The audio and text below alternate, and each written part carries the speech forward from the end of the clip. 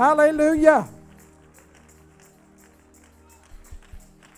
Praise the name of the Lord. Praise God. Praise God. Feels good at God's house. What do y'all want to do?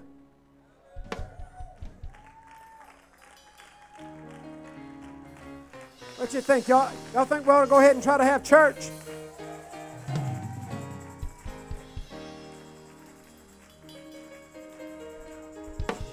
Look over there at your neighbor and say, well, we made it here. We might as well go ahead and try to have church.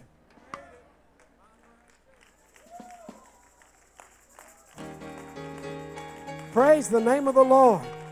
What a great time to be in the church. Amen. I don't understand, never will understand, falling out of love with Jesus. It's just something that just makes no sense whatsoever to me that you couldn't still be passionate and excited about this. With everything that's going on that's so fake and phony, the real ought to be more passionate to us than ever. Praise God. Praise God. Well, I greet you in the name of the Lord. I give thanks and honor to each and every one of you, to my family, to my pastor, to my wife, and to all of my beautiful biological family, and to my beautiful spiritual family. Amen. I commend you. Amen. In an hour when many people have decided that less church is better, I'm glad that there's still people that make it to the house of God on Sunday night. Praise God. I came from a generation that had church on Sunday morning and Sunday night, and they had church on Saturday night, and they had church on Wednesday night, and when we had revival, it was 7 nights a week, at least for the first 3 weeks. And then after about 3 weeks, they'd give you one night off sometimes. Praise God. Praise God. Praise God. Are you ready to go? Are you ready to have a little church in here tonight? Psalm chapter number 71. In thee, O Lord, do I put my trust. Let me never be put to confusion. Deliver me in thy righteousness and cause me to escape. Incline thine ear unto me and save me. I want to preach to you for a little while here tonight. A conglomeration, an amalgamation of ideas. Amen. For lack of something more astute to say to you, I'm going to call it, let me never be put to confusion. Let me never be put to confusion. Thank you so much, musicians, singers. Thank y'all. If you're going to help me, I want you to clap your hands to the Lord. Thank you, Sister Kristen. Amen. I appreciate each and every one of you tonight. Praise God. And you can be seated if you won't sit down on me. Amen. Praise God. Our world needs to know tonight that we have a plan and that we have a purpose. I'm already preaching now. If you're looking for your lotion and your mint, you're liable to miss the whole message tonight. Because I'm not going to belabor the point tonight. I'm going to tell you what God told me this week in prayer. Amen.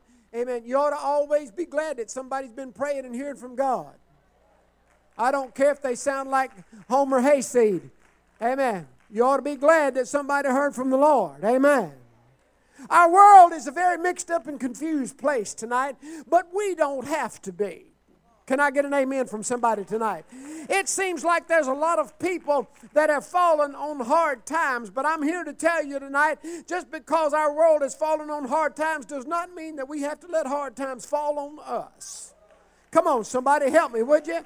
Amen. We need to unite. We need to stand up. We need to proclaim some things. Amen. We refuse to let the hard times that this world is facing fall on us. We need to be preaching the plan of salvation. We need to be proclaiming the blessed purpose of the church, and we need to be the possessors of the great promises of God. We need to be enjoying His protections and claiming His power. Every possibility that ever was still is. I need somebody to try to help me at least act like you care. Every promise ever given is still valid in the Word of God. Amen. Joseph could have been confused and angry when his brothers betrayed him and sold him off into the slavery down in Egypt. He could have been resentful, but somehow through it all and everything that he went through, he realized that God had done that for a purpose. I want to tell you tonight, it doesn't matter what kind of dilemma you feel like you might be on the horns of tonight. The horns of your dilemma are not sharper than the two-edged sword of the power of the Word of God to break those chains, cut those bands asunder, set you free, give you power, release you from all of the bondage of the problems that you face. Amen. He looked at his brothers. He said, you did not do this because you love me. It was harmful, but God meant it for good. David knew that he had been anointed to be king, but when he wrote this psalm, he looked through everything and everybody. It looked like everybody was against him. It looked like everything was coming against him. Everywhere we turn in our world today, the whole world seems to be inside out and upside down, lost its sense of direction, lost its sense of order. But I refuse to be put to confusion tonight. The church is here in the earth to occupy until He comes. Can I get somebody that would just agree with me for just a few minutes here tonight? You look at your neighbor and say, you're going to have to face Monday in the morning whether you like it or not. You got two choices. Either face Monday or go on out into eternity. Now, whichever one it is, you need to be prepared.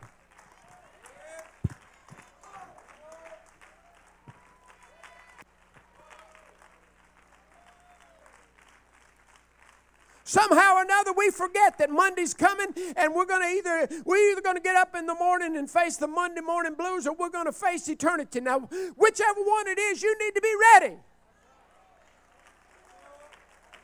Somebody help me.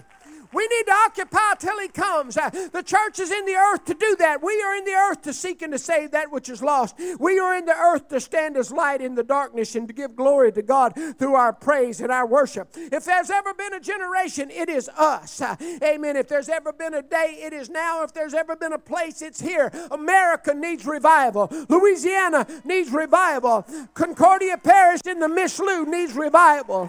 Amen. There's no direction that we can turn tonight that we don't see the ravages of sin upon our world. We could absolutely pray in any direction, and we could hit what God needs us to be praying about. Amen. We don't need to give up. We don't need to abdicate our role as the intercessors. Amen. I'm going to tell you, Sister Howington can bear witness to this. We started praying intercessory prayer. We got to ask God to give us a revived sense of intercessory prayer, and for about the last 3 or 4 weeks, people are coming out of the woodworks that I've prayed for, that I haven't seen in weeks and months and sometimes even years, making their way back slowly but surely to the house of God. We're getting ready for a revival, church. I don't know what you're getting ready for, but the real bride of Christ is getting ready to see something extraordinary happen. Garrett, I've been praying for you and your family. I hadn't seen you in a long time. I wasn't fussing at you. I wasn't complaining to God about you. I just prayed about you, and look who's here tonight. Called your family's name this week, son.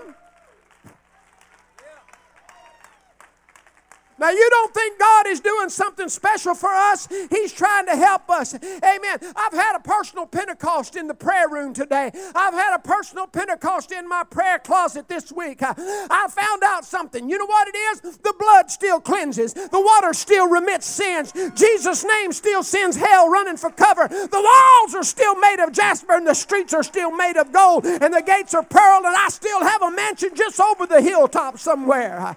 My Father owns the cattle of 1,000 hills. He still supplies all of my need according to His riches in glory. He gives me love so strong that death, nor life, nor angels, nor principalities, nor powers, nor things present, nor things to come, nor height, nor depth, nor any other creature, amen, can separate me from the love of God. I just can't sit around with the blues. I can't just sit around and scratch my head and wonder what's going on. You can be down and out if you want to, but you don't have to. Somebody help me for a few minutes. I promise you I'll be fast. This is the greatest day ever for the church. Amen. Some people would look at me and hear me after these 30 years here and say, he's just full of Pollyanna blind optimism. He's all hyped up. But I tell you, I see a day of purpose. And if there's ever been a time, amen, if there's ever been a place, it's this place and it's this time and it's now. Praise God. Somebody please have mercy on an old man. Don't make me entertain you. Don't make me try to pull the rabbit out of the hat. You want to get out there on them turn rolls, I'll walk every one of you into the dirt, but please don't make me work like a plow mule in this pulpit tonight.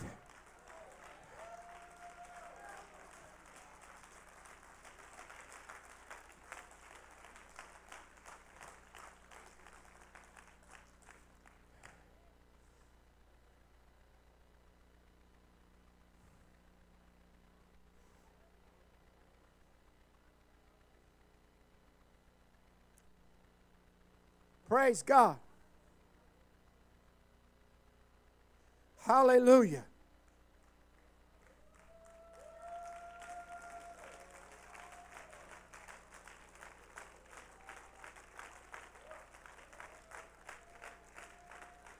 I could go on and on tonight telling you what's wrong with the world.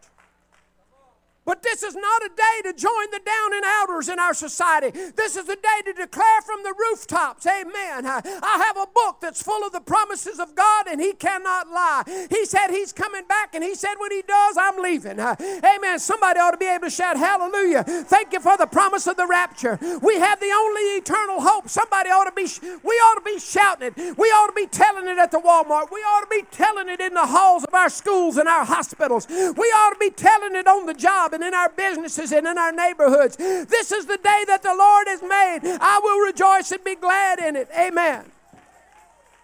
Is everything going right? Of course not. Everything's not going right. But the thing that's most important is still going right.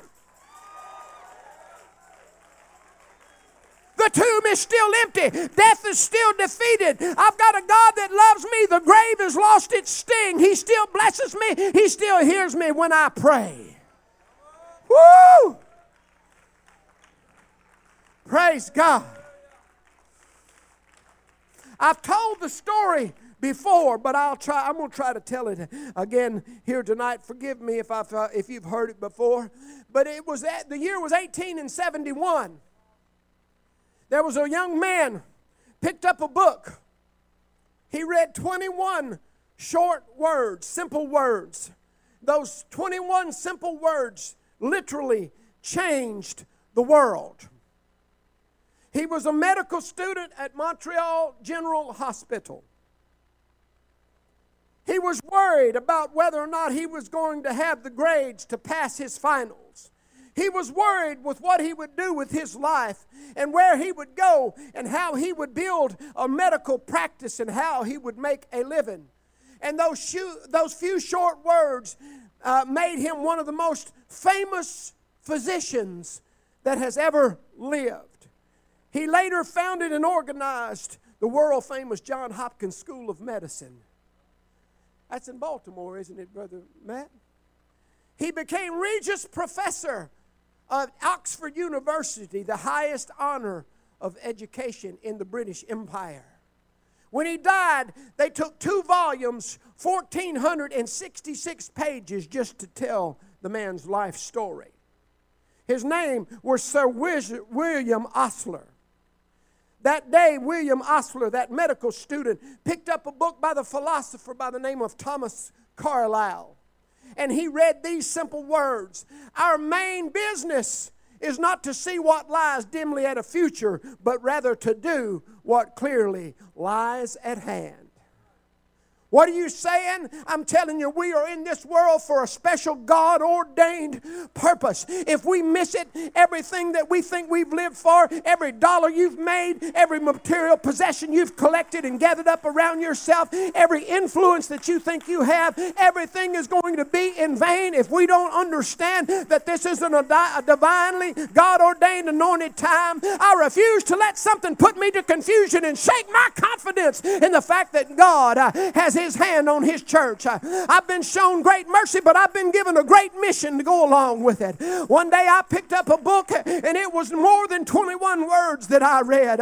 It was an old black book called the Bible. I received more than just a philosophy for success. I received a call to a purpose. I received a commission from heaven. I read about a God that said He loved me so much that He left heaven and robed Himself in flesh and came and lived among me and called Himself Jesus. I read how He made Himself to be my Savior and died on a cross at Calvary. Amen. I read where Isaiah said, behold, I see a king in His righteousness. I read where John the Revelator said there's a King of kings and a Lord of lords coming on a white stallion to lead an army against the Antichrist. I read about how the grave couldn't hold Him and how death couldn't stop Him. I read about the upper room of Pentecost in Acts chapter number 2, where He sent His Spirit to the world. I read where Paul wrote a letter to the Romans, and he said, as many of you as are led by the Spirit, you are the sons of God.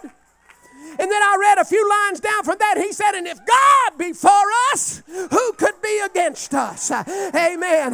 That tells me something. If nothing could stop Him, then nothing can stop me. If nothing can stop me, then nothing can stop you. And nothing can stop us. Amen. I read where it said, who can separate us from the love of God? Tribulation can't do it. Distress can't do it. Persecutions can't do it. Nakedness can't do it. Famine and peril and the sword can't do it. All have tried, but all have failed. I read in the Bible, and it says that I'm not a conqueror, I'm more than a conqueror. And I am persuaded tonight that nothing's going to put me to confusion. I'm not going to be put off. I'm not going to be vexed nor perplexed by what's going on in the world around me. I said all that to say this. My Heavenly Father is the King of kings. By His Spirit, I have been set free. Somebody ought to shout it, I have a purpose. Too many think that serving God makes you a slave. Not so. Slaves fear God, fear their master, and serve out of fear of penalty. I don't serve God because I have no options. I just believe that serving God is my best option. I still believe that soon, and very soon, we're going to go see the King. Come on, musicians, singers. I told y'all, amen, some of you, the lotion hadn't even dried yet. Hallelujah. Hallelujah. Hallelujah. Hallelujah. I still believe that soon and very soon we're going to see the King. I believe that this flesh is going to fold up like a garment and I'm going to put on immortality. I believe that I'm going to have some new shoes and a white shiny robe and I'm going to stroll all over New Jerusalem just like I belong there because I do.